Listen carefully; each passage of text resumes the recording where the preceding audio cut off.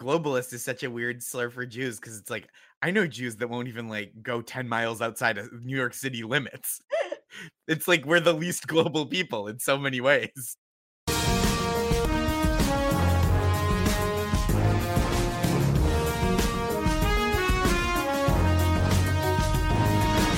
Hey, what's going on, everybody? Welcome to the Bitchuation Room Podcast live stream. My name is Francesca Fiorentini. It's so good to have you here with us live, with us from the future, with us from the past. Maybe all the ghosts are here, is what I'm trying to say. So very, very, very happy to have you here on the second. God, it feels like it's been way longer in 2023 than it has actually been, but the second week of the new year. Hope everyone is fulfilling their resolutions to eat more bullshit. That's right. Just indulge. Indulge. Life is short. That's all I have to say. And that's coming from someone who doesn't even really like fast food very much. In fact, I would say skip the fast food. Just go to Trader Joe's Snacks. That's all you got to do.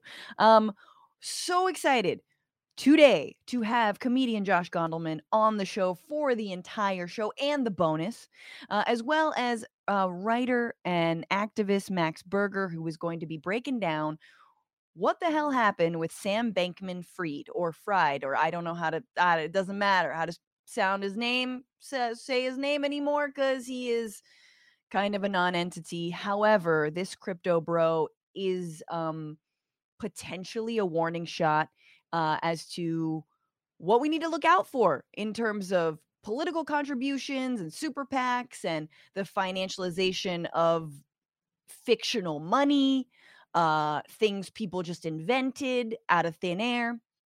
As someone who doesn't know a lot about the story, I'm very, very excited and curious to dig into it and also terrified.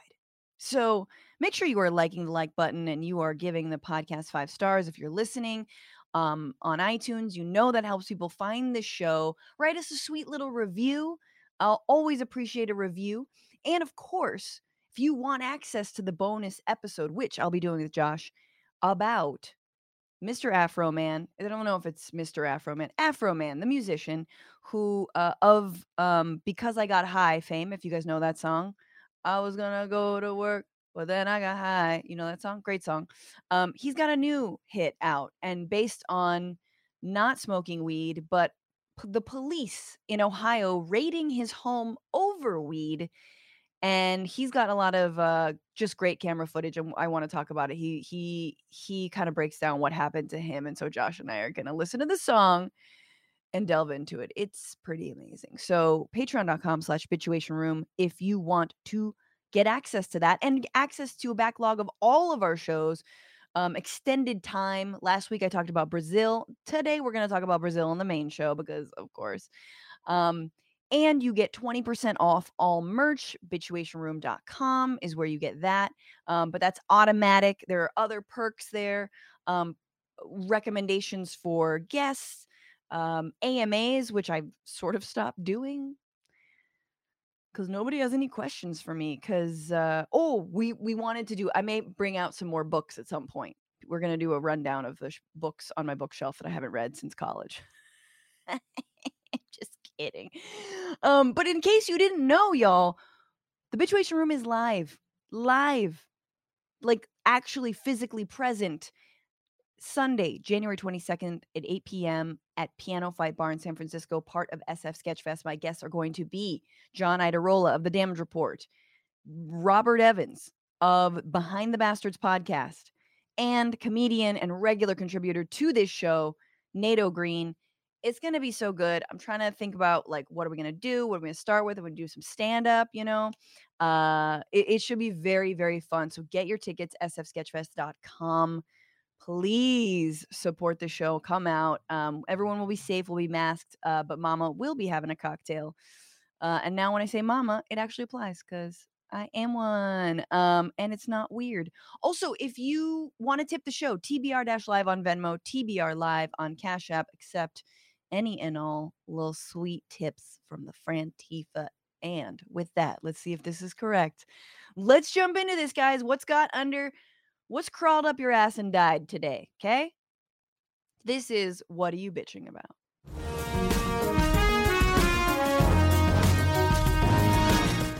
I'm seeing some comments that people think the music, the new music, which is by DJ Real, a good friend of mine, is too serious. But shouldn't it be in these times, right? Shouldn't we take ourselves just a little bit more seriously? Don't you think we should cancel more people? I'm just kidding. No, look, you guys, I like the music. I think it's got to have a little news edge. Yes, it's a pretty big pendulum swing from Kevin MacLeod's crazy clown piano. Um, Maybe we can drunkify it at some point, but no, I like it. You gotta have a little bit of look, if we wanna make this show if I'm gonna pitch this show to HBO eventually, you gotta have some, it's gotta be the music first. Anyway, what are you guys bitching about? Okay, I've got a few things. I could bitch about, like, my problems with certain leftists, but I don't wanna talk shit today.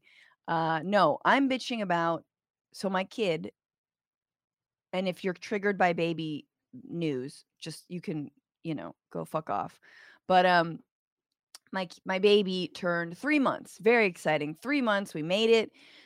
We have like a window here where she's going to be like pleasant and adorable until she reaches some 4-month awful sleep regression thing, which we're hoping to stave off. All of this you might think is boring because, like, I don't have a kid. What do I care? You were once a baby, and everyone was brought into this world the same way. You didn't get to skip and just become a skinny jean fucking 32-year-old fuck boy, all right? At one point, you were a little baby and you had your stupid ass sleep regression and your mom was tired and fed you anyway and was like, "You just ate, but now you're crying on me," and blah. So anyway, that's my excuse. What I'm bitching about is here we are, we're getting to the 3 months mark. You tell me, how was it in your family, your mom, your parent? My mom went back to work at 3 months, right? And a lot of people, because if you have a full-time job, if you're lucky, you get 3 months. You get that's maternity leave in this country is 3 months. Parental leave is 3 months in most places. And it's not enough. It's fucking terrible. I can't imagine going to work every single day, driving into an office, um, at this stage. Why? Not only because it's super early, they're still so small, they're still so helpless, they still need you. If you wanna keep nursing, it's so much easier than pumping and pumping and pumping. I can't afford childcare, so I'd have to have someone come and, like, stay with the baby, right? But on top of that, the baby's just getting real cute. Like in this moment of, the first couple months they're just like, "Meh, feed me, I'm blah," like feed, sleep, barely eyes open, blob. Like, now they're like, "Oh, I'm imitating your sounds. Mama got jokes. You got funny faces. I'm responding." And then you have to be like, "Bye, I'm gonna go work for my wage slave lord, whatever, my awful wage slave job. I'm gonna make content for BuzzFeed," or whatever, you know what I mean? One of the jobs that I will eventually seek when I give up on this whole go it alone thing, you know what I'm saying? I'll be like, "Hey, BuzzFeed, could you hire me?" No, but what I'm saying is it's fucked. And in other countries, you get it 6 months, you get a year. I believe it. What is it in Denmark? It's like, "Why don't you take 5 years?" That's not a Danish accent, but you know what I'm saying. "Take a full 5. Oh, yes, we'll be paying you." Um, I want that, guys. We deserve it. We wonder look, yes, gun control, but just give us parental leave. I guarantee you fewer mass shooters. Okay, depends on the parent who they're spending time with, but the point is most likely fewer mass shooters. More cuddles, fewer mass shooters. We need paid parental leave for much longer. And finally, I'll just say, and this is on a serious note, given COVID and everything, you know who's left the workforce to take care of their kids? Moms. Moms have left in droves. Women generally, and moms more particularly, have left the workforce. So Republicans are getting their fucking way, right? All they want is for the women and moms to be back in the house, back in the kitchen, and then suddenly, I don't know, their dicks are going to increase like an inch, right? Isn't that how it works? It's like then you make the pot pie for them, you raise their kids, and their dicks grow an inch. Have I demonetized this show yet? I think so. All right. let me move on and bring in my guest. He spent 5 years at Last Week Tonight with John Oliver and was the head writer for Jesus and Marrow. He's also the author of the book Nice Try, and his debut stand up special, People Pleaser, is out now. The guy has so much going for him. Josh Gondleman, Thank you. Thanks so much. So nice to see you. nice to see you, and a very fly sweater. Oh, thank For those of you. you, that's very cute. I want Thank that you. now. Since Jesus and Marrow, and thanks for the welcomes in the comments. Since Jesus and Marrow unfortunately ended, I've been mostly focusing on sweater wearing.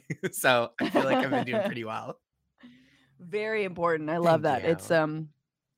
reminds me of like a reductress headline of like woman quits job to track packages full Oh yeah, time. I love Reductress. They're so funny. Yes. So good.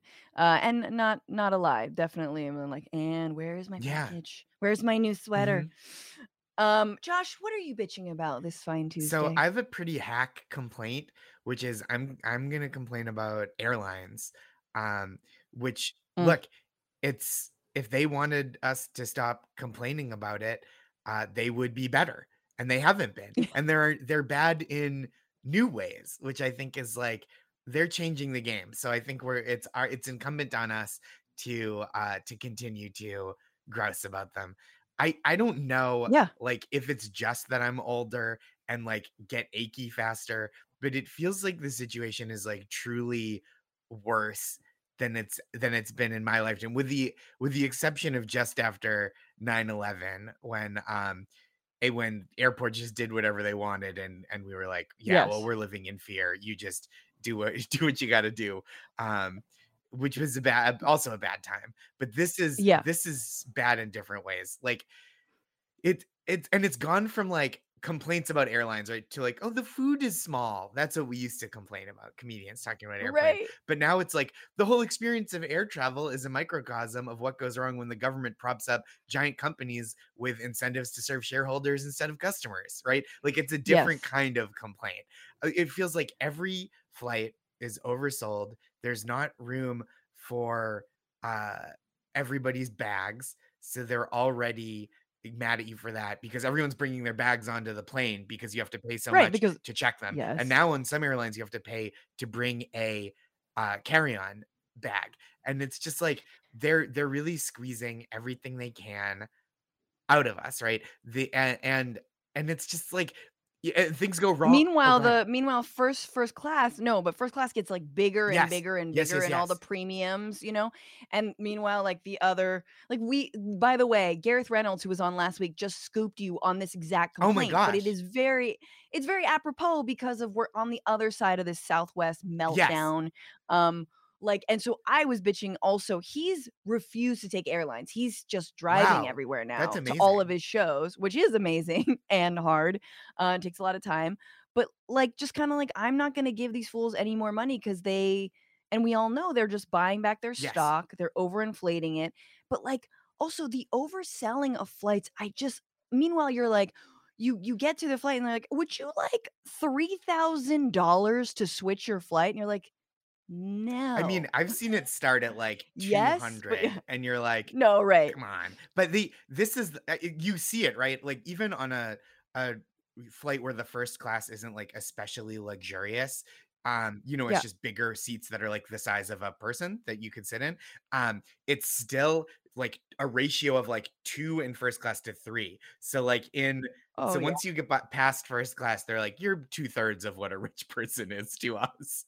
Um, No, exactly, and speaking of babies, I saw this babies and also, people with disabilities, like, first class should just be for people who physically mhm, need more room. yeah. For whatever reason, they use a wheelchair, which we know, we've seen the horror stories, we've Mhm, heard the horror stories, we've friends who've like had horror stories of being treated like cattle because they use mhm, wheelchairs, or have some other necessity and disability. And then parents, like everyone hates a screaming yeah. baby. And like if you gave the parents a little bit more space, Yep. maybe you wouldn't have a screaming baby and you wouldn't have to be next to that baby. Just put them in the first class or the place with more space.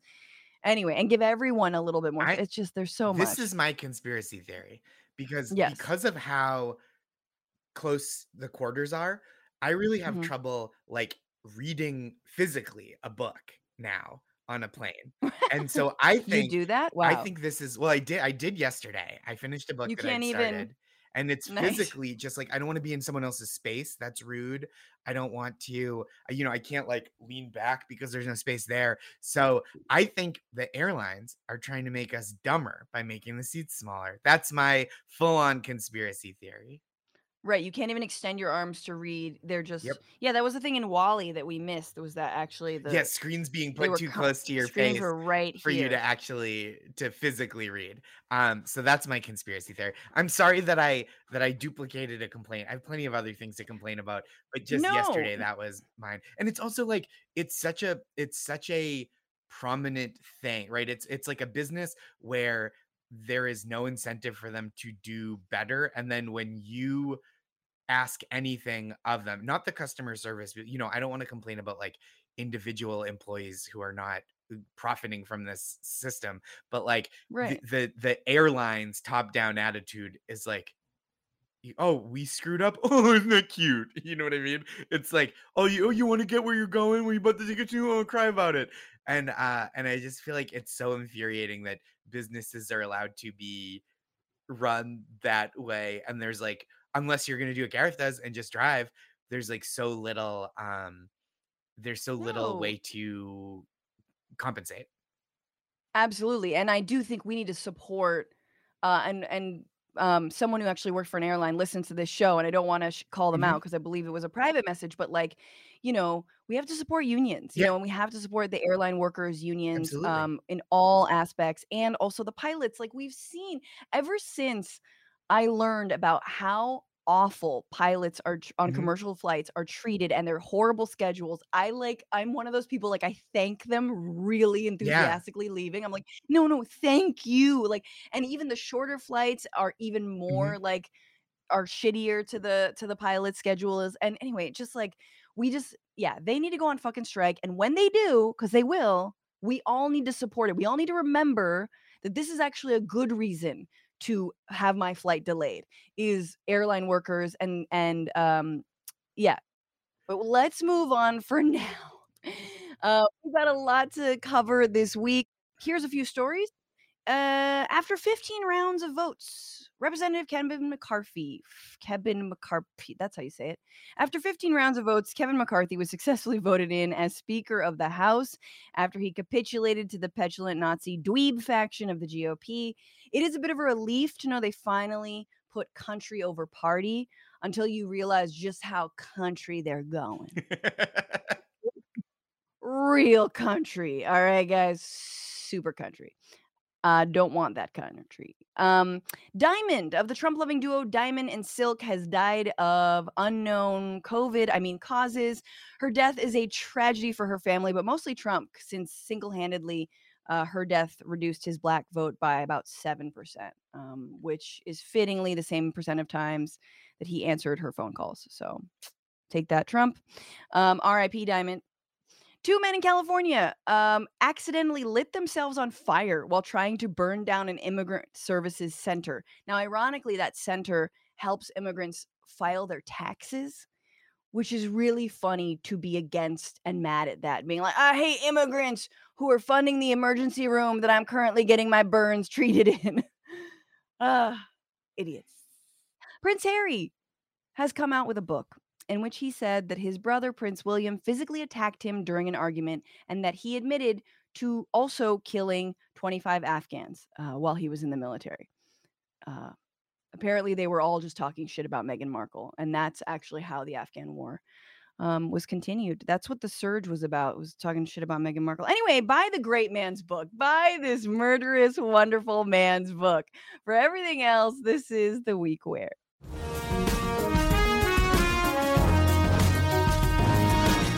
This was the week where the Trump of the tropics inspired his very own January 6th wannabe coup.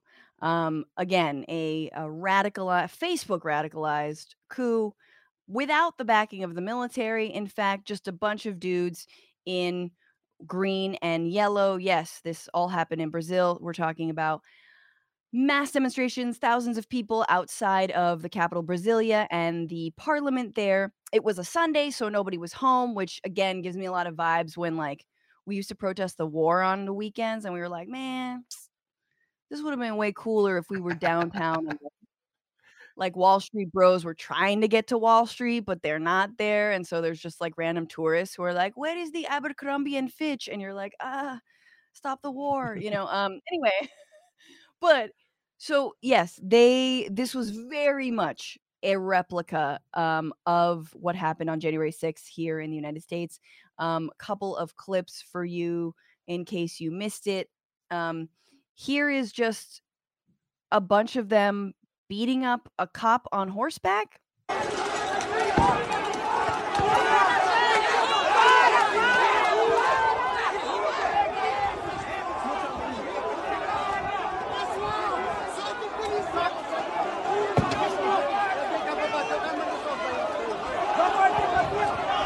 I'm sure that horse is fine. That's just I great. That horse. I thought that was a video of why the show Luck on HBO was canceled. Is that about a Oh horse? yeah, it was about some horses, and there was some like horse peril on set allegedly. Horse peril. Oh my god, that's really Mhm. funny. Justice for that horse. Like I feel like horses don't have anyway. The point is that's fucked up. Like, usually when I see mounted police, I we do the like get those animals off those Mhm. horses chants, um but yes, that was one thing. Then here's a dude just holding the Constitution. That's fun.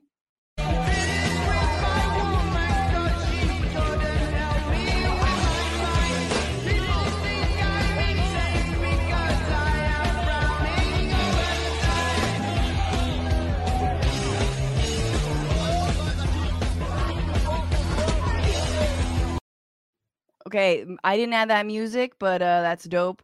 So, 1,500, Bolsonaro supporters have been arrested, and their little insurrection has been cleared. Lula da Silva, the current president, has said that he will bring people to justice who were involved in this. And even Bolsonaro himself has said that this is not a way to protest, that these protests, this coup was illegal. However, he's also like, let's not be like the left was in 2013 and 2017. And in his tweet, he was basically like, stop this, but the left also does it. This is So my problem. I think he's mhm. inciting it, right? With his subliminal messaging because he's in Orlando now. And we all know that you only go to Disney World after you win a competition, right? So what he's signaling by going to Orlando is like, I'm the victor here. So you do what you will. I think it is. I think he's being disingenuous. Absolutely right. He's walking around. They're like, yeah, I mean, that's exactly right. That's the kind of like victors go to Mar-a-Lago, only winners. Hmm. That's what it says at the entrance of Mar-a-Lago, only winners. And he has been in Mar-a-Lago. He's been walking around Orlando. As Josh said, he's been eating KFC, which might be the reason why apparently he is now back in the hospital for some stomach issues. Um, which is like, yeah, dude, lay off the fast food It is. when you're trying to avoid extradition. Look, he's gonna end up returning to Brazil once he gets the American healthcare bills. He is not gonna want to stick around for. There's no way he acquired coverage in those few days.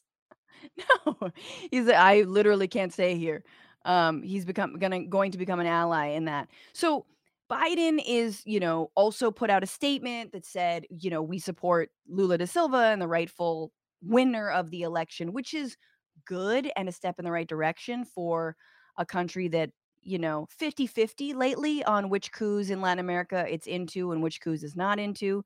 If you're in Venezuela, neighboring Venezuela, they would be on the side of, Guaido, although less so now that they need a bunch of oil from Maduro. But this is, it's, to me, it's really chilling. It's funny, again, like January 6th was a little bit funny, but it's also really chilling because you see how deluded these folks are. Like that, we imagine the delusion of MAGA. And yeah, there's stupidity, but there's mostly delusion. There's mostly misinformation. And then you have Bolsonaro, and it's the same exact playbook. And in fact, he is meeting right now with Steve Bannon and Stephen Miller. The Steves are on the Mhm. case to try to like advise him on the way forward. And Steve Bannon's tweeting things like, the freedom fighters in Brazil and shit like this. And you're like, there is no way forward, man. You lost. You lost, and now you're in the hospital. Get your stomach fixed. Grab a kombucha, and also you should be extradited back home. And for example, Joaquin Castro and other, I believe Ilhan Omar and other representatives are like, yeah, it's great that we like support Lula da Silva and the rightful winner of this election, but what could we be doing to extradite someone who clearly incited a riot a la Trump here in this Mhm. country, extradite him back to his country? Yeah. I mean, I this is that it's like really bizarre that he's just hanging out in Florida. And what gets to me the most is the people that like the snobs that will be like, "Oh, actually, this international coup, it's better than the American one." It's like the ours is like the Steve Carell version of The Office. Theirs is like the Ricky Gervais one. The I original. just think it's going to be yeah, I just think it's going to be snobbery. Oh, yeah. First of all, I am a little bit of an office snob, and I definitely think that ours is, if you're doing comparisons, ours is the British office. Our coup. Um, our coup.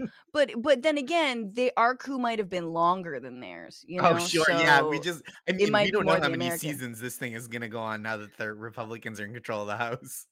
Oh, yeah, it'll keep going. I mean, that's and this is the thing, like, I will be curious to see what kind of whether or not people in the Brazilian parliament are as supportive of these kinds of coup mongers as people in our current government are. I mean, the reason, we sort of scratch our heads 2 years on why there hasn't been accountability for January 6th, and it's very obvious, and it's because you saw it this week. There is a faction of the Republican Party that absolutely aided and abetted, and they have the power. So you're not going to investigate yourself. This is the grand, yeah.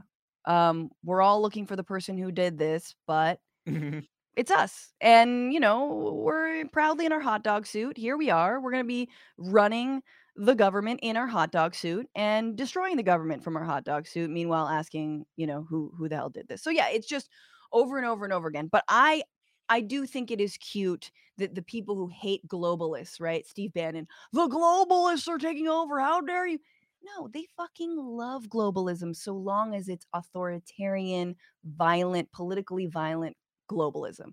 They like it in Hungary with Viktor Orban. They like it in Brazil. They like it in the Philippines. They like it anywhere, so long as it's not like, yeah, some kind of internationalism working together, EU type shit, green energy, Right. I anything like mean, that. Jews, right? Which is so it's I.e., such a Jews. Yes. weird thing. Globalist is such a weird slur for Jews because it's like, I know Jews that won't even, like, go 10 miles outside of New York City limits.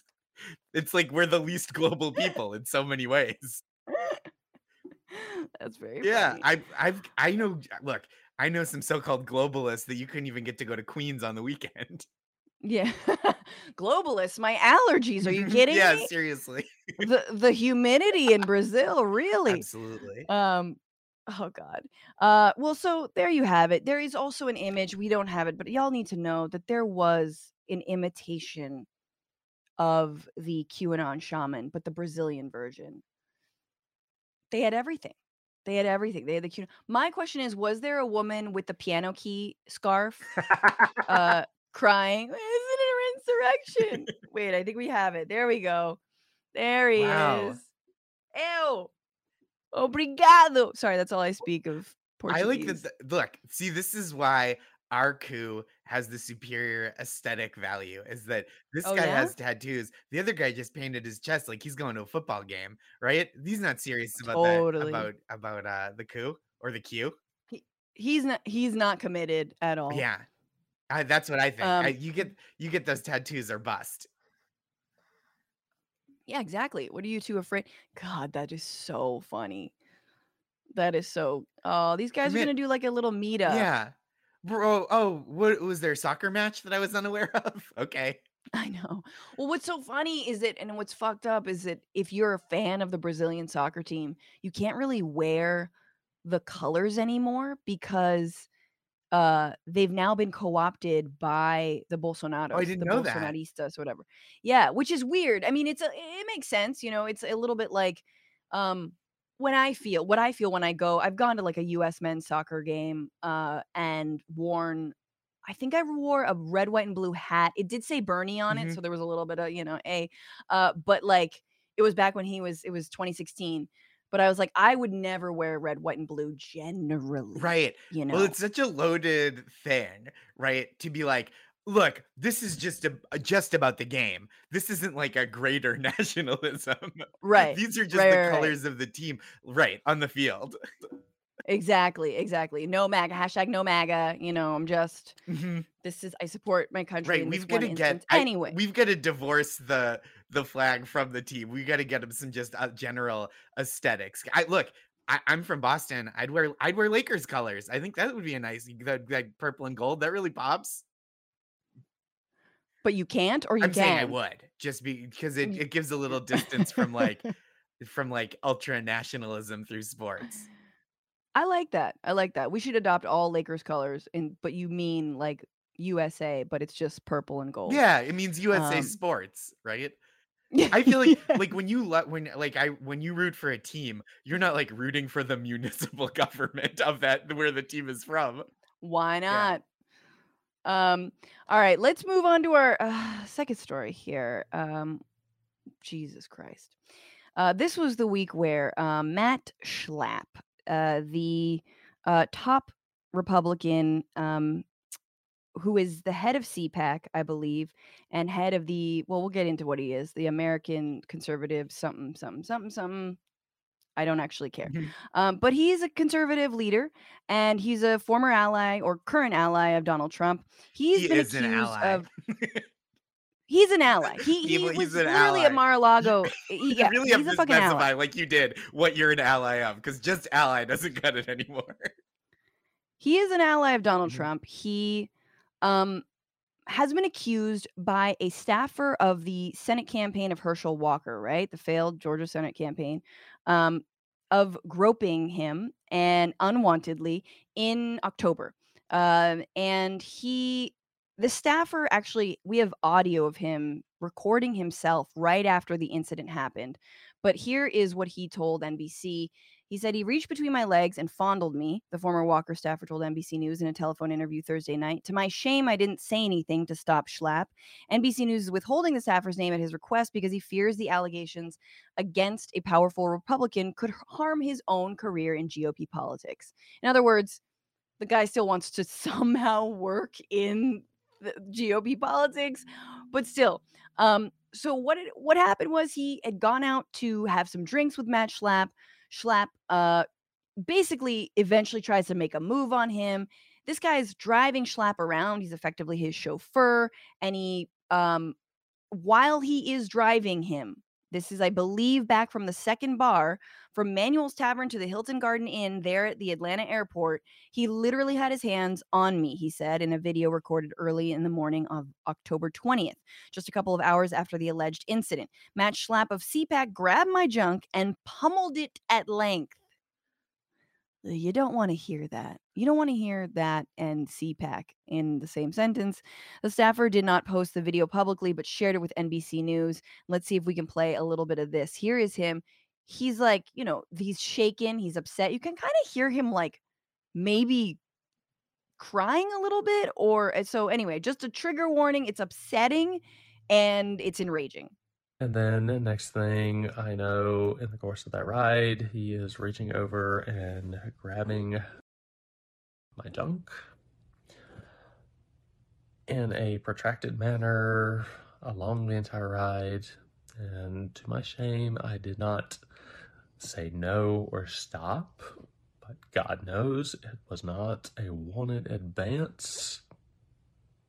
Here is just my account for the nights of October 18th into 19th into the 20th, just happening. And here I'm supposed to pick this mother up in the morning and just sit there and pretend like nothing happened. So he says he's supposed to pick him up in the morning, this motherfucker up in the morning. And what had actually happened is he called a supervisor, and he was immediately taken off of that detail and that job. So that's good. There's at least some hope for some people in the campaign. But why does this matter? Who is Schlapp? And what power does he wield? And why hasn't he stepped down? So he's the chairman of the American Conservative Union. That's it. And is married to former Trump White House aide Mercedes Schlapp. His organization hosts the Conservative Political Action Conference, a crucial proving ground for Republican presidential hopefuls. Now, the American Conservative Union did respond to these allegations. You can imagine what they said. They said, "We stand squarely behind Matt Schlapp. The ACU board of directors has full confidence in his leadership of the organization.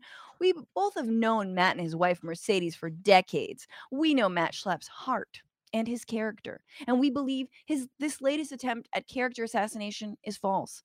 Unfortunately, the left, capital L, and its note takers in the media routinely choose to scorch the earth in their quest to cancel those with whom they disagree, whether it involves conservative judicial nominees or good people like Matt Schlapp.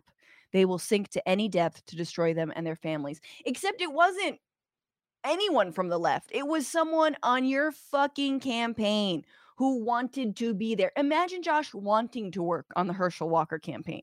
Imagine how hard that is anyway. And then you got creepo Matt Schlapp after you. Yeah, I mean, it's really gross. I don't have much to say about it. It's obviously Matt Schlapp there's just this additional dimension to what a creep we already knew he was, and it's unfortunate that people were hurt, and that's what uncovered it. It's like a real it just because someone else is working on the abhorrent Herschel Walker campaign, I'm not rooting for them to be sexually assaulted. But Of it is course not. like, man, it's just so gross. It's like, I don't know. It's like Matt Schaub's job is already to like piss all over everything, and now you're like, oh, and he shits. You know what I mean? Like Yes, it's just like another way that he's loathsome and reprehensible. absolutely. And I just like at least someone on the staff, and Max Berger, our guest, is in the waiting room saying, shit is fucked up when the Walker campaign are the good guys. Yeah. Um, Yeah. good point. Stay backstage, Max. All right. You just stay there. No, but it's true. It is like at least he was listened to, this one staffer. It's sad he feels like he has to conceal his name, obviously, because he wants to still work in politics. I just want to remind everyone that this is the party that continually talks about family values. I mean, they really have dropped that, but now they're talking about groomers. They're going after the LGBTQ plus community time and again. They're allowing people to target drag shows. They're talking about, they're banning books for having any kind of reference or being written by gay people. It is so insane. And yet, it is the biggest look in the mirror projection because it's this kind of shit with Matt Schlapp. Um, and like, look, I don't care that it was a male staffer, but for a homophobic ass party, let's be real. This is not just sexual assault. It is also a same sex sexual assault, right? Doesn't matter to me because I don't give a shit. But it should, like, you guys are the ones who are super homophobic. Does that matter at all? Right? The other thing I just want to point out, this is not the first time. Late last year in April, and this is a story that flew under the radar, but a 29-year-old who works with the RNC named Ruben Verastegi, he was sentenced to 12 years for child pornography. This guy was working right alongside with Ronna McDaniels and whomever. 12 years for child pornography. And like suddenly we're grilling why am I blanking on our new justice's name? God damn it. Ketanji Brown Jackson. We're grilling Justice Jackson for letting like child pornographers off easy or something, right? Your own goddamn party has been doing this. So anyway, let's leave it at that. Any final words, Josh? It seems bad. I think this person should get out of politics, both because Yeah. it seems safer to not associate with the people in the Republican Party, and I think we'd all be better off with fewer people working for Herschel Walker. Indeed, indeed. I mean, sometimes you'd think you need more support, but probably maybe just let the man retire. Just let him retire. No more politics for you, Hershey. Mhm. No more. All right, you guys, we got to jump into the sitch. What you know about Sam Bankman-Fried? What you know about crypto packs?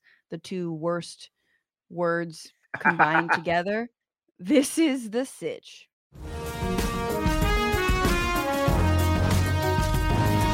And joining me for the sitch, longtime progressive organizer and co-founder of If Not Now and Momentum. He's worked for Cory Bush, Elizabeth Warren, and Justice Democrats. Please welcome Max Berger. Hi, everyone. How's it going? So good to have you here, Max. It's truly a pleasure. You've worked on the other side of the aisle, I guess, on campaigns. Why that have you met someone like this staffer? I mean, this poor staffer. I just want to get your thoughts. Oh, yeah. Why the hell would you still want to work in conservative politics? Well, people get into politics for a lot of different reasons, but most of the people that I've met, even whom I disagree with on, the kind of what we're trying to accomplish in politics, do genuinely really believe in their bullshit, Yeah. And so people, feel dedicated to what motivated them to get into it. And I know folks on our side who have had terrible experiences, Mhm. not quite to this extent, but really difficult situations that people have had to live through, and they persevere. And you do that for the things that you care most about and that you believe in. Yes. I think it's hard when you learn that the people that you thought were supposed to believe in the same things don't actually. So I have to imagine that that's one of the hardest things to, for the staffer to experience, is to see that this guy who, as you say, like claims to represent family values and, is misrepresenting who he is in a really big way. And I think, when people are famous, that can be much more painful because you see them all over the place portraying Right. themselves one way, and then um, that they're not that What way. they do. So yeah, so I think it takes a lot No, of and courage. And it's absolutely, and I don't mean to downplay that courage. I think that, we have to defend. It's the same way that, like we should defend representation in the US military, even though I disagree largely with a lot of what the US military does, you know, I don't believe in repealing the don't ask, don't tell, or like having, reinstating don't ask, don't tell and all that shit. But, it's the same thing. It's like if the industry of conservative politics should still be a safe place, even though I disagree largely with the goals of what you're trying to You should do. be able to call other people a groomer without being sexually assaulted. Absolutely. I think we could all agree. There you Yeah. go. There you Yeah. go. That's exactly right. That is exactly Yeah. right. But Max, you've been doing some incredible writing and work around this Sam Bankman-Fried uh like bust, right? This his FTX cryptocurrency, which crashed in November of last year. I'm gonna go over a little bit of it. Sure. He lost $14 billion.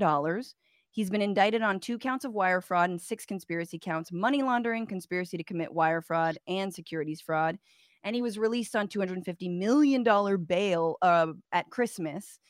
And the reason it's interesting and sort of matters is not just another crypto bro, a thing that went under. I mean, it was a huge loss of money, but his political contributions and the Hmm. fact that so many, both Republicans and specifically Democrats, were Hmm. recipients of this money is why I think it's of particular interest to us.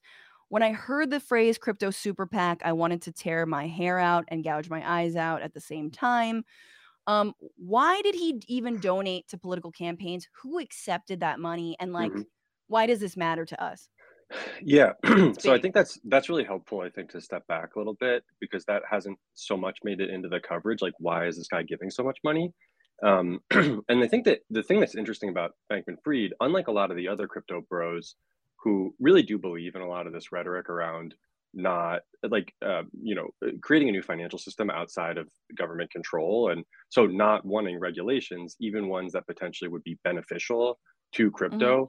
Bankman Fried is like, we need to go legit, right? He's almost like, think about a mafia boss who's like, look, I get that this money that I'm making is through essentially crime, but I'm going to figure out how to take that money and get it to be a legitimate business one day. So that's how I understand the Bankman-Fried scheme. And part of what that means is, if you really trace out the logic of what he was trying to accomplish, was to eventually make crypto too big to fail, right? Like he wanted to pass regulations that would have eventually given them access to the Fed master account window. So essentially giving them the same access to being guaranteed by the Federal Reserve that if they suffer huge losses, that they could essentially borrow as much money as they want limitlessly. That was one of his goals. So he wanted, because you imagine crypto and you think about crypto lobbying, and you imagine they're all lobbying to avoid regulation. You're saying he wanted to go sort of like go legit with this. Yes. And he was kind of unusual. Oh, go ahead. I was going to say, so if he wanted to be able to have unlimited loans, essentially, for crypto, right, to be kind of kept afloat the way banks are in times of crisis. And then allegedly he was just kind of taking money from his own investors and pumping it into crypto. So you could say he was simply being the change he wanted to see in the world. Exactly. Okay. Yeah, it's really beautiful. Actually, his only crime was living too much. his own values. Yeah, exactly. Yeah. Yeah, absolutely. And he was pretty open about this stuff. Like, there's a clip of him going on what's it called, Mad Money, and saying essentially what I said. And yeah, so they were trying to get big investors on board and kind of take crypto mainstream, even more mainstream, to the point where banks and stuff could get involved. And then he would be the real beneficiary of that, as the kind of centerpiece of the market in holding one of the exchanges. So that was sort of his long-term play. And it's a very traditional donor strategy in a certain way, where he's like giving to Republicans and Democrats in the same way like the big banks do, to make sure that they're kind of all backing him up. And he got a lot farther on this. I mean, this stuff starts to get pretty wonky, so I won't bore listeners with the details, but like, they got a lot farther on this stuff than you might think. Like, you might think that the crypto stuff is still just a bunch of cranks or whatever, but a lot of legislators took it very seriously. And the story that we heard was he was this big donor to Democrats. What came out, as he was getting in more and more legal trouble, was that he said this, was that he actually gave as much money to Republicans as he did to Democrats, but it was just so dark, as some of it was likely illegal. So it hasn't shown up on kind of FEC reports and stuff. So turns out he was giving equally to both parties. But what I found in doing this investigation, and part of why I wanted to do it, was because so much of the coverage was like, oh, look at this Democratic donor who's like actually on the take. And you see like Elon Musk like shit posting about how he's not going to get held accountable because he's given all this money to Democrats.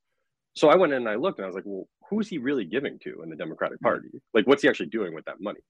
And as somebody who's previously worked for Justice Democrats and is friends with a lot of these progressive groups that are running these kind of more insurgent campaigns against the establishment, we were hearing anecdotally that they were involved in a lot of these races, that the Bankman-Fried PAC was involved in a lot of these races that pitted an establishment Democrat against the progressive. Right. And on the side of the establishment. On the side of the establishment, yeah. And so the major interest there, and I'm so grateful that it's majority Jewish representation to talk about this issue, because it starts to get a little dicey, honestly.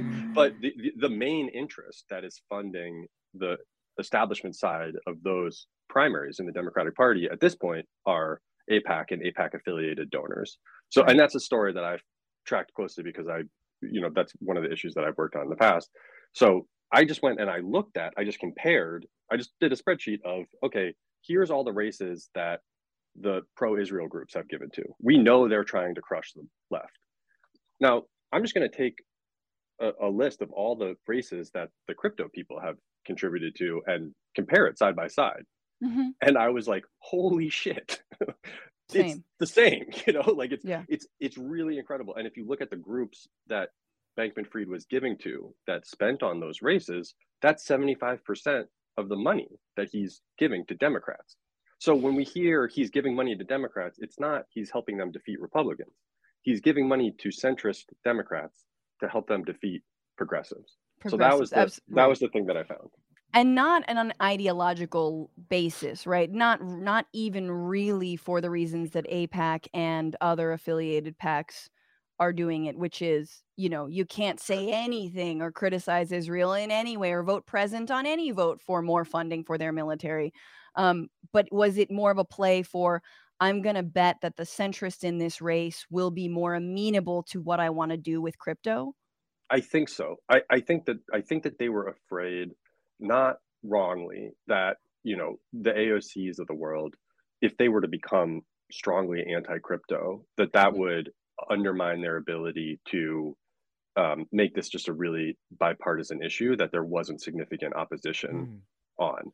And the part that I hope will be reported more, because I am not a reporter. I'm just, I'm an organizer, activist type. So this was all kind of new to me, and I put it together so that more journalists would dig into it more. And I think one of the things that bears the most, that really should be looked into more, is the role that Mark Mellman, who is sort of the leading operative of the DMFI, which is Democratic Majority for Israel, which is the main sort of anti-progressive group now, right? That the pro-Israel lobby is using to defeat Justice Dems. The role that he played in convincing SBF to contribute in this way, because if you actually go and look at the 5 groups that are at the center of this effort, what I call the injustice Democrats, because they're countering the justice Democrats, that Mark Mellman, if you go into the FEC, you can see he gets money from each of those groups, right? And those groups are donating money to each other. So it really starts to look not just like, oh, these guys just happen to end up on the same races, like because they sort of have similar ideological interests. It starts to look like, holy shit, this was a play. Like this was a $70 million operation that this one guy was running that was about convincing rich people that we can crush, that we can keep bartenders and principals and activists from getting to Congress, and you should give me the money to do that. Right. And there is an ideological strain in this, and I know that like there were even some progressives or even self-identified socialists that got tied up in the SBF stuff. But people who I didn't really know, but who are like very well known in the Beltway, and the Democrat internal discussions. Yeah. Sean McElwee is the guy sort of at the top of the list here. I think Sean really fucked up. I mean, again, this is another place where I think there needs to be a lot more reporting, because some of what I'm about to say is speculation. Some of it I've learned more since I published it. I'm disappointed in people, but I think essentially some of that stuff is extortion, or that's a legal term. I don't know if there were any crimes that were committed. A level of progressives being told that if they didn't change their position on crypto in Israel, that there would be significant amounts of money spent against them. And if they were willing to toe the line, that money wouldn't be spent. I'm quite sure that happened in certain races. I don't want to talk more about it, if I'm being honest. But they tried to muddy the waters. And again, I think that was part of their strategy, was like, let's make this not something that progressives are like up in arms about and screaming about. And the way that they did that was going to folks and saying, look, we're going to make you an offer that you probably don't want to refuse. And that's why they sort of like worked with Sean McElwee, you're saying, and like I think there was some report. Was this your report? I think it was someone else, maybe in New York Magazine, about this facet of it specifically recently. If people want to, check that out. I talked to David. Dave Friedlander wrote a really great piece that was looking into. This is part of how I got into it too, was because I was talking to Dave for his piece, and I was like, "There's a whole other story here that if you want to try to understand why Sean was doing this." Basically, it was like the pro-Israel people had been doing this for 2 or 3 years now. They started it last cycle, and then they super ramped up the amount of giving they were doing this cycle. And I think there were some people on the progressive side who were like, look, we can't defeat, if the crypto folks and the Israel folks get together and just... Yeah, we're screwed. We're screwed. So what we need to do is figure out how to cut a deal with the crypto people. And so they thought they were being... You could question whether that was a good idea or not. Like, some of them, I think, are not like bad, corrupt people. They thought they were doing a good thing. I think they went too far and they fucked up in some cases. But I don't think that's like a totally deranged viewpoint, But a wall of money is coming at you. Meanwhile, Republicans have no qualms accepting both of those buckets of money. It's a little ironic to me that crypto donors could ironically be called the isn't real lobby. Right. Yeah. Yeah. I was trying to find a way to be like, just because, like, anyway, but you Truly, found it. it's all my brain does all The day. isn't It is real a and the disease, not Israel a lobby. skill. Exactly. If you're trying to legitimize your state, don't partner with the With isn't the real isn't real lobby. lobby. Israel. Yep. Can I ask you, Max, what you like? I've heard this term, and this is our producer Paige brought it to my attention. This idea of effective altruism and what Mhm. these dudes like believe, like what the hell that is, and how is it different than philanthropy? It's like I guess their guiding principle for why they are donating all this money. Yeah, it's interesting because it's one of these things that reporters love talking about, and it is a really interesting subject, like on its own. Like as a former, dabbler in philosophy, like it's like a fun thing to talk about. It's like Mhm. utilitarianism and blah blah blah. So it's like, Mhm, yeah, mhm. it's a form of long termism where they're trying to make sure that the money that they're donating is actually maximally effective at minimizing suffering for the greatest number of people and being much more rigorous than most philanthropists are in that pursuit. Which, like, on some level, you're like, yeah, I mean, who's against that, right? Bankman-Fried ends up with this really weird version of it where he's essentially saying, like, even if I'm money laundering, if I spend my money on things like vaccine, helping spread Research. vaccines, Right. yeah, and like ending suffering amongst animals, that like actually I'm totally justified in that calculus. And there are moral philosophers of which his parents are of the tradition that would agree with him. I don't think the conversation has sort of been like, is that why he did this then? And it's like, Mm. no. like that's a fun conversation, you know what I mean? Like that's Right. like by all means, Right. let's Like if debate he's that, but like it's the same as him being like, I was just money laundering so I could investigate if God could make a rock so big that even God couldn't lift it. Like it's just a thought yeah, experiment that was happening yeah. parallel.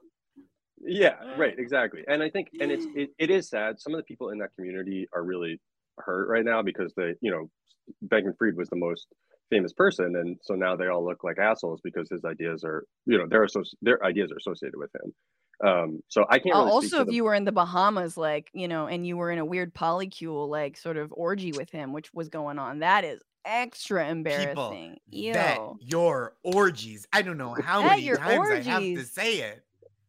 Are you a money launderer? Yes or Ooh. no? Okay, we can sleep together. God. yeah, rough times for the polycool, definitely. Yeah, real rough times, and just the Bahamas generally. But so what the hell now? Like, what happens?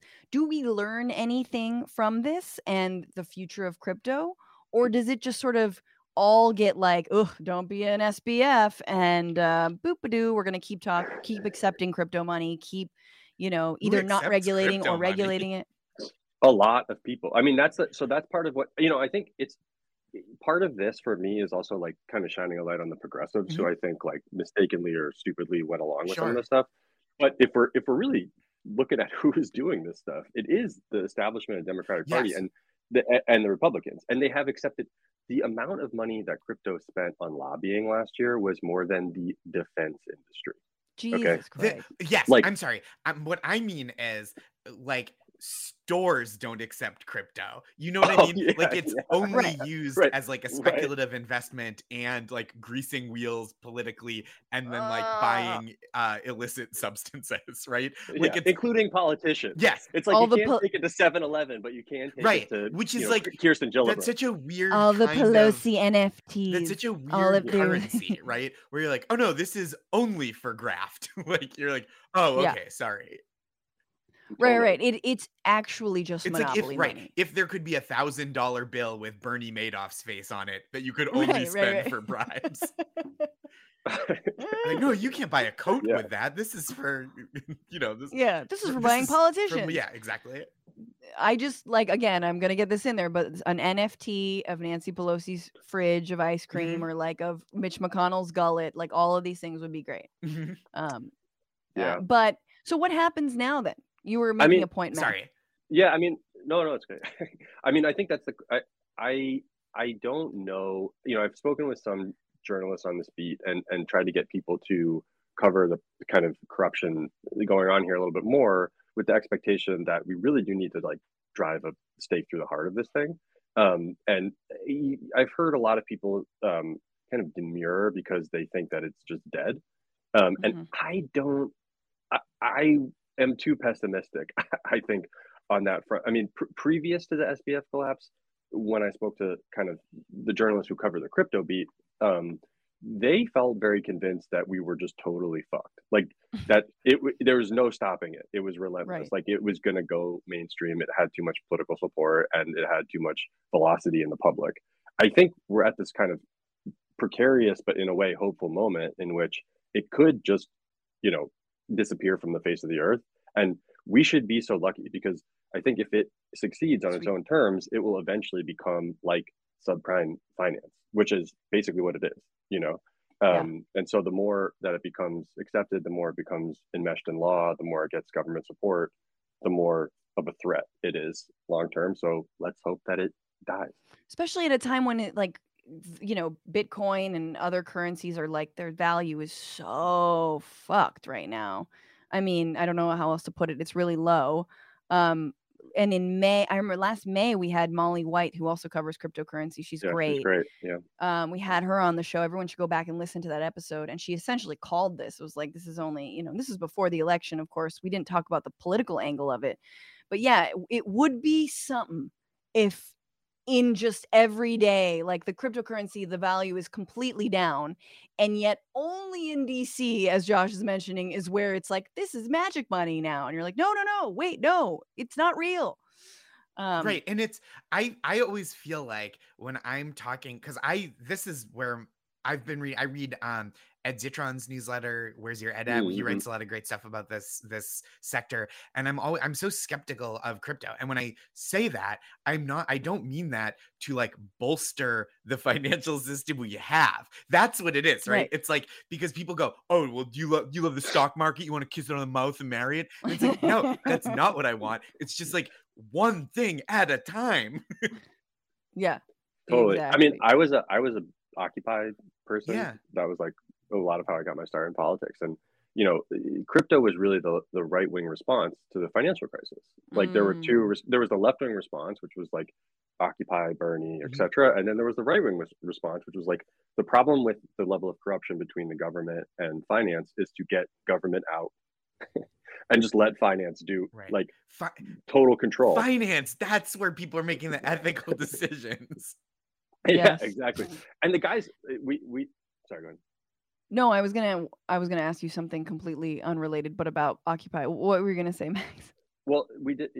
My most recent gig was I was at Mark Perfect Union, which I helped start with Faz Shakir, which is a media organization. We made a video about this, and the people who started Bitcoin. I mean, we don't know exactly who, but the community that it came out of had some absolutely batshit crazy anarchist right-wing ideas that they were super into that like went along with the private money stuff, like assassination markets, so that they could murder politicians who love it. Oh, that's bad. I'm just kidding. Yeah. No, look, we've all seen, I mean, I watched the Anarchist or the Anarchapulco documentary on HBO. That was great and insane, and also like bolstered by crypto, and just a perfect encapsulation of who gets seduced. Again, it's like, your libertarianism is the rubber's hitting the road on your libertarianism, and it doesn't work. Right. It feels like a financial system where wherever you look, like any person you talk to also has really strong age of consent ideas. Does that make sense? Yeah, right. Yeah. Everyone is running from a charge. Like, let's just be real. Like, that's what they're doing, and they're all white. So they're like, in that documentary, there's like one woman who makes sense, and she happens to be black. And it's like, yeah, she was in it for the right reasons. It also happens to be the one black woman you have. Anyway, random. But okay, so you're saying this doesn't mean we're going to rein crypto packs in, or it should, but it might not. I think it really depends on how this gets covered and how it gets processed, because I don't think that the kind of establishment level of support for crypto has totally made news, Right. And so I think the level of naming and shaming that needs to happen around, the members of the Democratic Party who accepted this level of support and who helped co-author or co-sponsor bills. There were 3 major bills in the last session of Congress that were that were essentially written by crypto lobbyists, that had Democratic support from some powerful Democrats like Kirsten Gillibrand, Maxine Waters, for actually some of the same reasons that you named, Cory Booker, big booster of cryptocurrency, Richie Torres from New York. So, the fact that you two who follow this stuff really closely are like, oh, like that has not quite totally rippled through the system, that like those folks are, the Democrats have really, some Democrats have gotten behind this. I think it's But still, it makes perfect sense that it would fly under the radar. Why? Because mainstream news outlets, and I'm talking about CNN and MSNBC, what do they not want to cover? They don't want to talk about AIPAC at all. They don't want to talk about AIPAC money. They don't want to talk about progressives being tanked by that kind of money.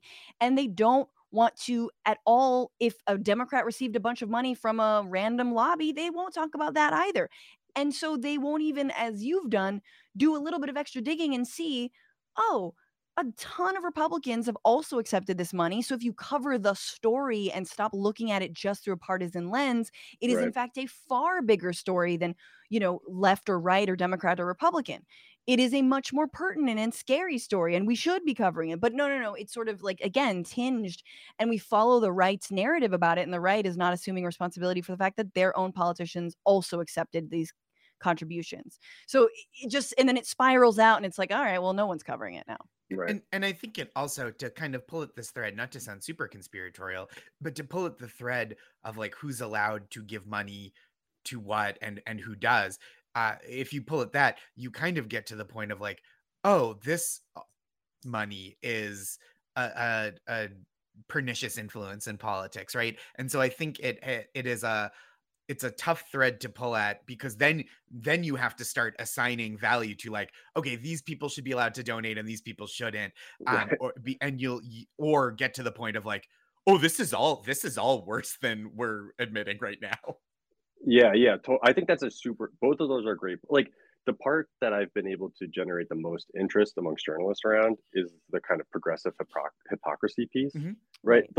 There's a massive corruption scandal going on in which the Republican Party and the establishment is implicated in just taking money from the worst people and doing the worst shit. They're like, yeah, man, that's called politics. Yeah. Like, they're like, that's just Washington, Tell DC. me about the progressives. That's not news, bro. That's just life, And you're like, tell me more about the progressives and how they threw down with them. Yeah. That's like, really great. That's the story. Well, I mean, that's sometimes why, like, to flip it again, it's kind of why, like, when people talk about Republican hypocrisy, right? You're like, well, it's not hypocrisy. Their belief is what we do is our right to maintain power. And I think that is kind of true of like the idea of like, well, what we do is we solicit donations and then we have the money, not them. And that's fine. And so I think that is not, it doesn't seem hypocritical when the system is like, yeah, of course, you need the money to thrive. The Republican Party is the party of it's okay when I do it. I did an entire Newsbroke episode, I remember. Just, it's okay when I do it. That's their philosophy. It's okay when I do it. And you're like, all right, well, then shit, man. If you don't even believe in hypocrisy, what are we talking about anymore? It's unshameable. And I think that is, and Max, I think you're saying like progressives are more shameable because I think they have values. Because we feel shame. Yes. Because, the kind of human capacity to understand wrongdoing rather than just kind of a Nietzschean will to power. Right. Totally. And actually, I didn't want to talk about this, but I just want to briefly mention it's a perfect way to understand how the House Speaker vote went down and why when people say, oh, Justice Dems and the left should do the exact same thing that the GOP did in holding out and withholding their votes from Speaker, that the answer is no, we should not. And that is not a winning strategy. It's because there is an amount of shame. There is an amount of understanding that you're holding up the function of government and holding up the ability to actually get anything done. Whereas Republicans don't care about getting anything done. Right. They want to tear it all down. For Kevin McCarthy, his best case scenario is that he's in charge and the government is kneecapped and inefficient and doesn't serve the people. The second best case scenario is he's not in charge and all of those things happen. Absolutely. It's just who is going to reign over the ineptitude, and we forget about that. That like, oh yeah, we have a little bit more principles and morals, and like we do want to do something, Right. Well, it's not Absolutely. just hold out for our own ideology. Like I'm gonna hold out everything until everything is perfect. Like, no, you actually have to make that shit happen. right. It's a lot easier, like truly easier to burn something down when you don't care who builds the next thing or what that is. Right. When like Totally. the arson is when the arson is what you're there for, you're like, yeah, Right. burn it down. And it's much harder to do it when you're like, oh, then we have to do the work of making what's next better than what came before. Yeah. One last thing on this. So, as the Jewish caucus here could talk about, like, it can be difficult sometimes to talk about this stuff without it becoming, tied up with anti-Semitic tropes. And when I've written about this stuff, people are like, yeah, of course they all work together because they're Jews and they're lizard people. Even And they the control. fake I'm like, imaginary no, banks are in league with the Jews. Yeah, right. And you're like, oh God, I got to delete this from my Substack. And the Republicans really preyed on this, like, or Of not the course they Republicans. do. Sorry, everyone, all the people Everyone, we're talking about, the Republicans and the centrist Democrats prey on that shit. Yeah. So the money that AIPAC is spending on these races, a huge percentage of it comes from pro-Trump billionaires. Okay. Yeah. And so I was talking to David Friedlander from this New York Mag piece, and we were trying to figure out why did they do that? And the answer is, well, then you could be accused of being anti-Semitic if you criticize AIPAC. So why don't they, why don't the pro-Trump billionaires give money through some other channel? It's like, well, they don't have that cover, right? So they know that if they do it through AIPAC, that they have that accusation, that they can say that if you're criticizing them, then you're being anti-Semitic. Right, and they, in fact, did this. So Pramila Jayapal, sorry, this is a little bit of a, but Pramila Jayapal was like, please, we need an agreement that there's no more super PAC money going into these primaries. And the head of the Anti-Defamation League, which is supposed to be like the Jewish NAACP, right? Like, it's a time of anti-Semitism. This shit is not a fucking joke, Like, I got family in Pittsburgh. Like, this is not a joke. The head of the ADL accuses Pramila of being anti-Semitic for criticizing AIPAC for spending money in a Democratic primary. And I'm like, But AIPAC has jumped the shark. By the way, they're having their annual meeting right now. And love it. No, it's jumped the shark. Everyone knows who they actually stand for. Everyone's seen them support the Insurrectionist Freedom Caucus. We know it's and especially on this show, like there is not no one gets it twisted. No one conflates anti-Semitism with the Israeli lobby. It's just with criticizing the Israeli lobby. There is a wide gulf there, and it's very, very clear. There's a settlement named after Trump.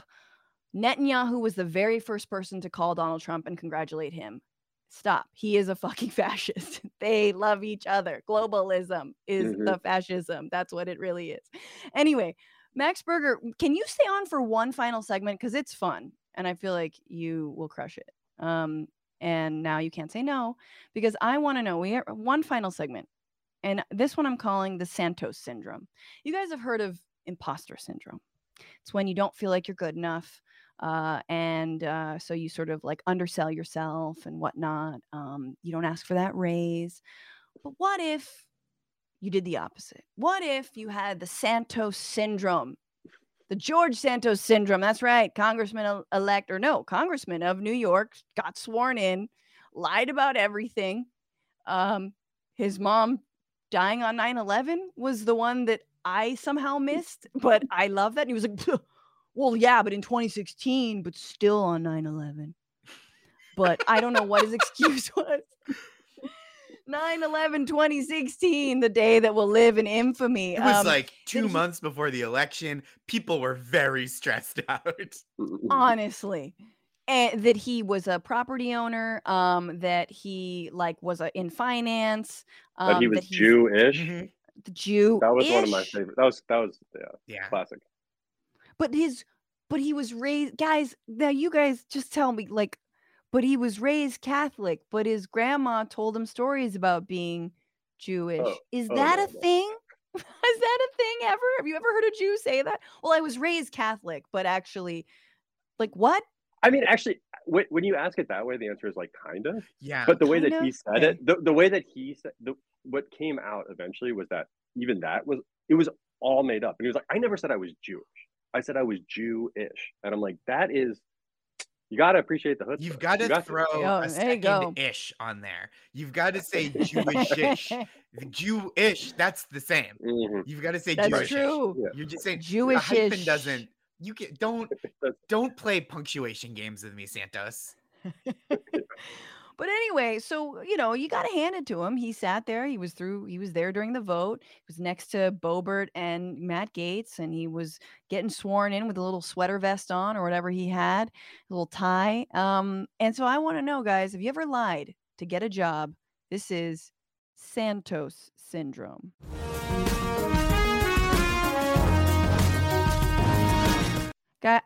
Okay, first of all, I always lie and say I'm very proficient in Microsoft Excel, but that is such a cliche at this point, and yet I have done that When multiple I times. say that, I mean Microsoft Excel, Microsoft Extra Large, like big and tall Microsoft. So Yeah, that is not a lie when I totally. say that. Yeah. I Yeah, put my fonts the big huge. I get huge fonts. I wouldn't know my way around a PC in this day and age. Like I've been thinking about maybe I should get a PC. No idea. Probably have no idea how to operate a PC. Um, Not a gamer. I wish I remembered. Let's see. What else have I? I've definitely said before I was fluent in Spanish. I think I lied about being fluent in Spanish, but I was like, fluent-ish, Mhm. Spanish-ish. Um, and what else have I completely ripped my resume for us being a server off of my friend who was a server because mm, being a server, you're in a catch 22 nightmare. You can't get any experience as a server without having you can't get a job at a restaurant without having worked at a restaurant. You can't work at a restaurant without having you know what Mhm. I'm saying? Yes. absolutely. However it makes sense, I made sense. Anyway, I was a terrible waitress. Mm. Hard to believe. Hard to Every believe. time I've lied, I think it's always been in comedy context. So this would be Mm. years ago, and they would go, "Can you do an hour? Like, can you come to the show and do an hour of stand up?" And I would go, "Totally, I have that many jokes." And then, like you were saying, busted immediately because it's not Mm. like an office job where you can like Google it and kind of like ask this like how stuff works and Start stuff. reading from a joke book. Yes, right, exactly. Right. 40 minutes in, I'm just like, "Oh, what else? Why'd that chicken cross the road, folks?" And so that was truly just like get you. And it's like you said, when you don't have the experience, right? And you like kind of get your way into where a job that you're like immediately facing the public, you like really get your ass handed to you quickly. But Josh, first of all, we know what headliners do. They do 40 minutes of crowd work, bad crowd Oh work, yeah. 20 minutes of Mhm. material. Yes. So you just, that's the fluff. Yes. That's what I mean, that for sure.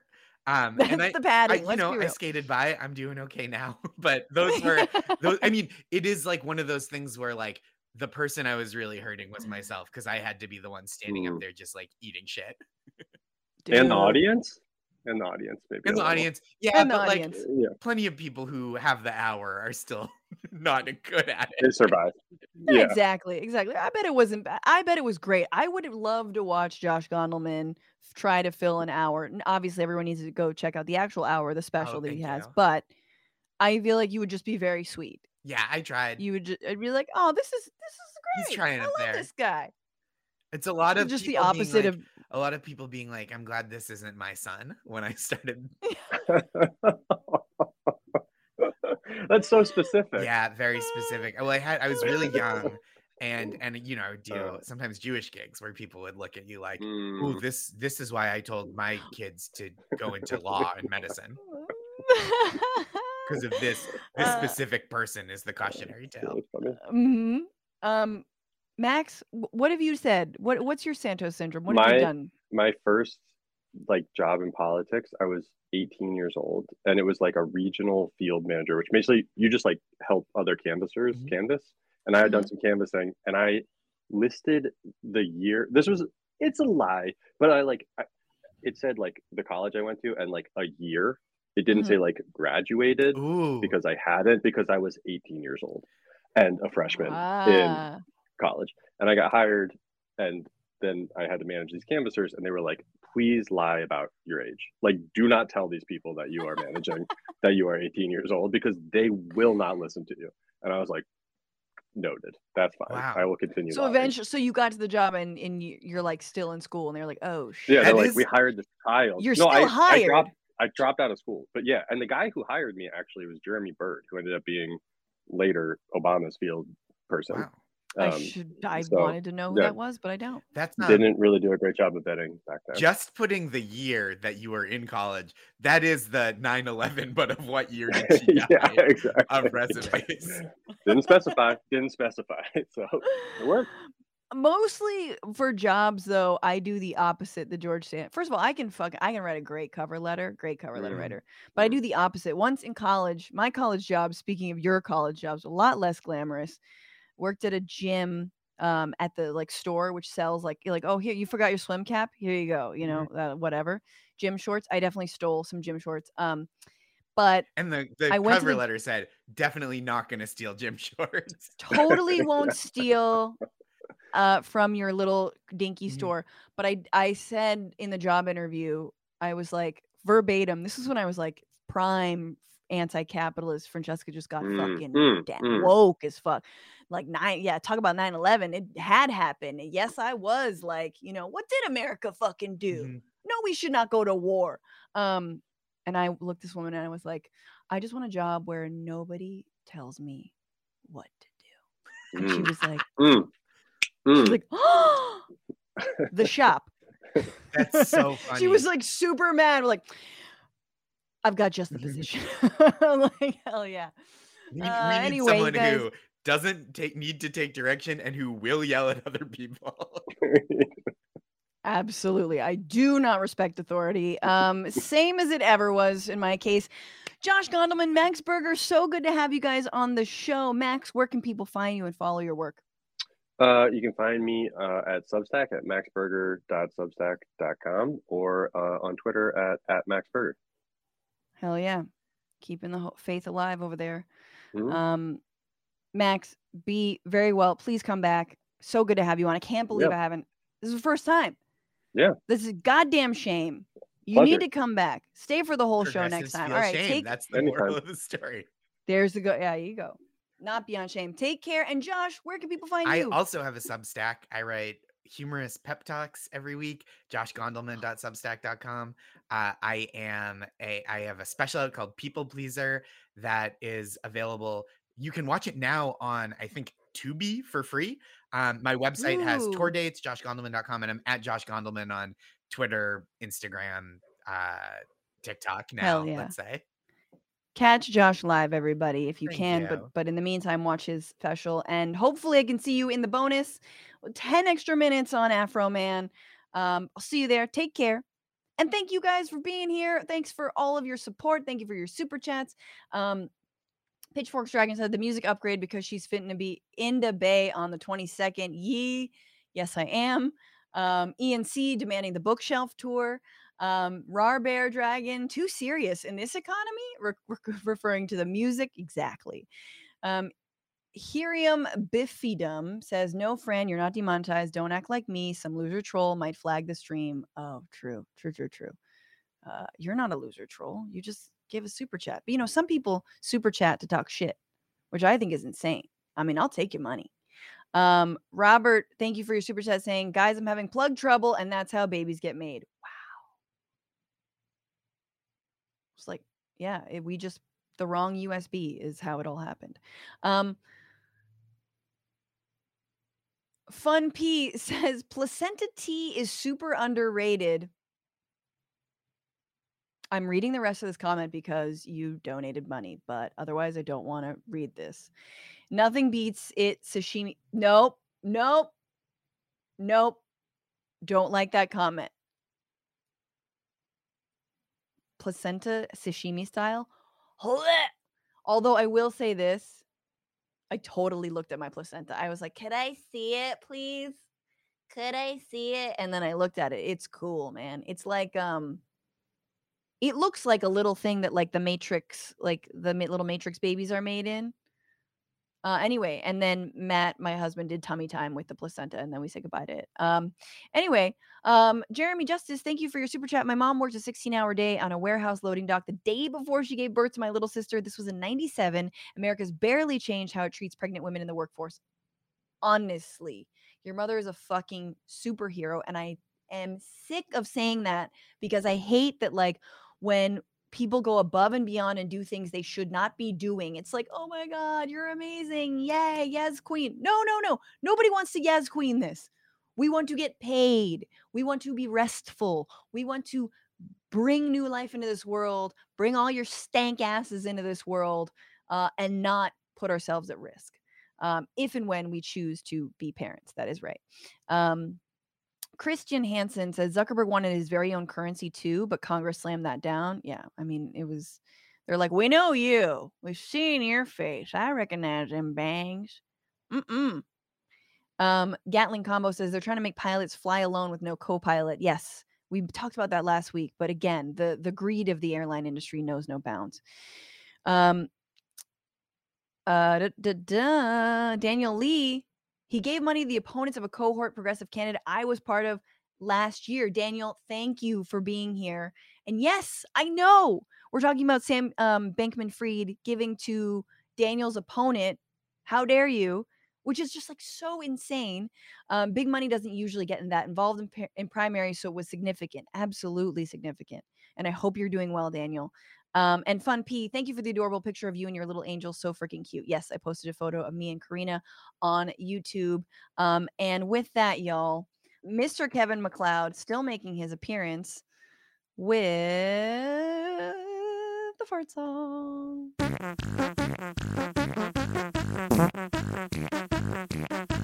Thank you to the patrons at $10 or more. I don't have any this week, but I just want to thank Dr. Silverback again. Thank you to the big tippers, Abdul Kargbo, who likes my Greta impression. It's not that good. Thank you to the Twitch subs. Rar Bear Dragon gifting 1 month tier 1 sub to Gomez. Willie Gus for cheering 100 bits. Rland 2 for resubscribing at 1 month tier 1. Dory B, subscribe for 1 month tier 1. Subscribe for 5 months. 5 months, my favorite Tuesday afternoon stream. Thanks for your humor and insights. Thank you. And Rar Bear Dragon also resubscribing. Thank you so much. And Mother of Griffins resubscribed 3 days ago. Thank you guys so much. Appreciate you. Remember, we are here every Tuesday, 1 p.m. Pacific, 4 p.m. Eastern. We stream Twitch and YouTube. Thanks to producer Paige, to Maximilian Inhofe, to Alexandra Orness. Follow us on Twitter at BituationPod, TikTok at Franny Fio, and Instagram at Franny Fio. And remember, I do a show on Wednesdays on TYT called The Twitchuation Room, which is a very fun 1 hour, 2 to 3 p.m. Pacific, 5 to 6 Eastern, 6 to 7 Eastern. There we go. Hey, 5 to 6. I don't know time anymore. Anyway, fight the power. Fuck the patriarchy. Don't just bitch about it. Be about it.